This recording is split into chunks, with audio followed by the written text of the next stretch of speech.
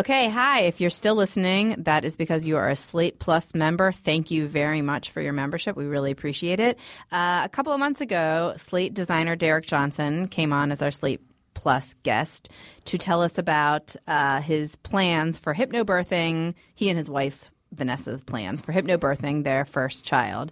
And that child has arrived. Her name is Celine. Yes. She's 3 weeks old. Uh-huh. And Derek has returned to tell us, you can tell us more about Celine, but mainly has returned to tell us about how hypnobirthing went. And for anyone who maybe has become a member in between, say what hypnobirthing is. Okay, so hypnobirthing is a method of getting in tune with your body and being able to deal with the rigors of going into labor, contractions, etc.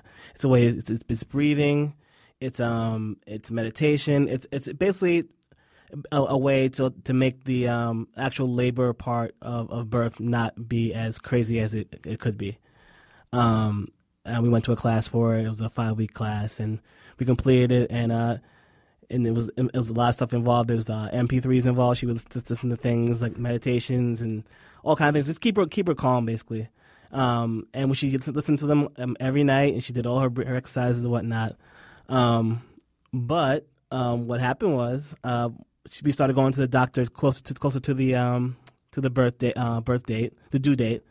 And what happened was she started getting low fluid inside. Which is not great because, the baby has to be inside. And the fluid gets low, it can be a risk for infection, all this other stuff. And she went a couple of times to the hospital. And the 2 times she went, basically they gave her an IV, got the fluids back up, and sent her home. And after the second time, they said, if you come back a third time and it's low again, we're going to keep you. And we're going to induce you.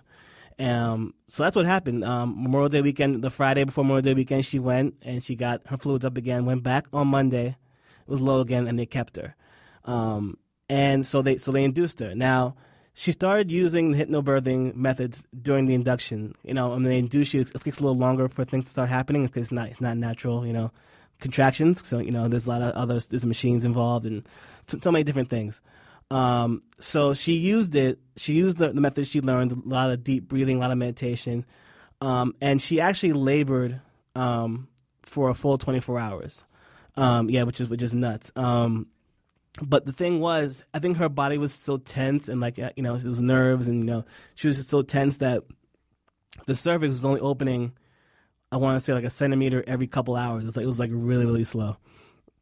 So eventually towards the end, the doctor manually broke her water because he said, okay, we want to start moving things along now.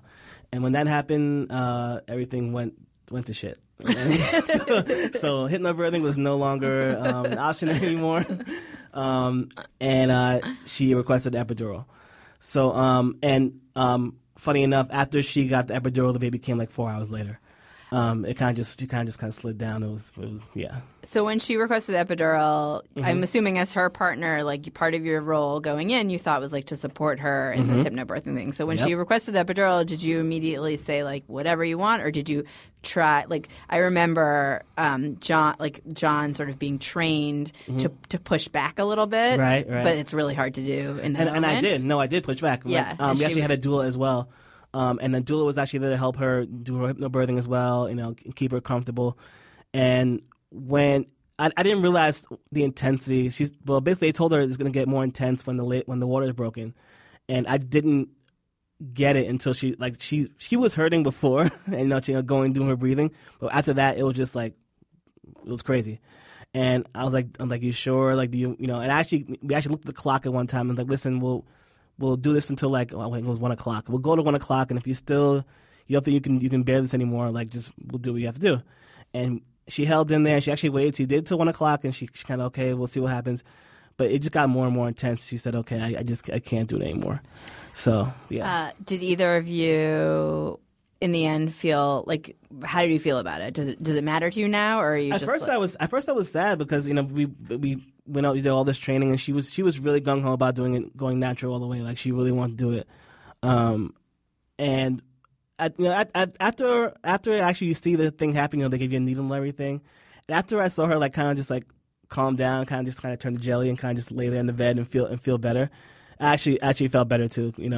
So it for a minute I was a little disappointed. But at the end, the baby's health is the most important thing. So totally, Jessica, your labor didn't go as planned either, right? So some of this experience resonates with me.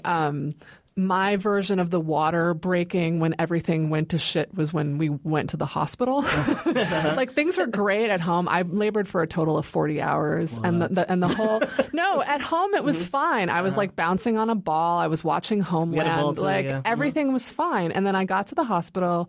And they're like, you're at 9 centimeters. And I literally high-fived my husband, like, yeah, that's how it should go. Right. We made it almost to the end. And at the hospital, they strapped me to a bed. They put a heart rate monitor on me.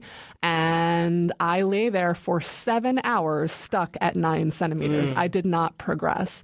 And my theory of pain during childbirth is that it's not the pain, it's the duration. Right. Like, you can do anything for half an hour, but like, you just can't deal with CIA black site torture for 4 or 5 or 6 or 7 hours. You just can't.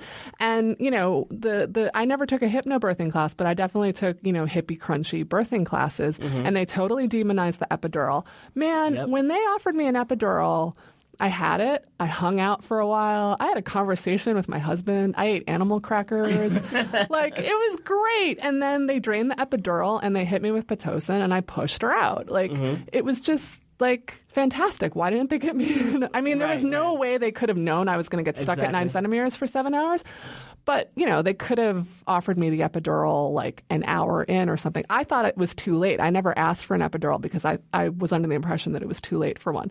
So anyway, I remember what my OBGYN told me when I was like 36 weeks along. She was like, you never want to over-prepare. It's 1 day of your life, or in my case, 1.5 days. And you don't know what's going to happen. You just don't know what's going to happen. And the baby's health and the mother's health are absolutely paramount. Yeah, I learned that, well, you can't plan for everything. Just, whatever's going to happen is going to happen. But, but everything was great. After that, everything was great. The baby came out fine. Everything was good. Okay. Yeah. My only critique of Derek as a parent is that he doesn't share enough pictures of his baby on Slack. So get on that. I know. I'm trying to find a medium. I don't want to go too crazy, but I don't. No, go crazy. You shared like one. I know. You have not found the medium. Yeah. Okay, awesome. Derek, we're so happy for you. Thank you. And congratulations, Derek. Thank you very much. Slate Plus listeners, we're so happy for you that you got to hear Derek's story. And we're so happy that you are members. Thanks a lot.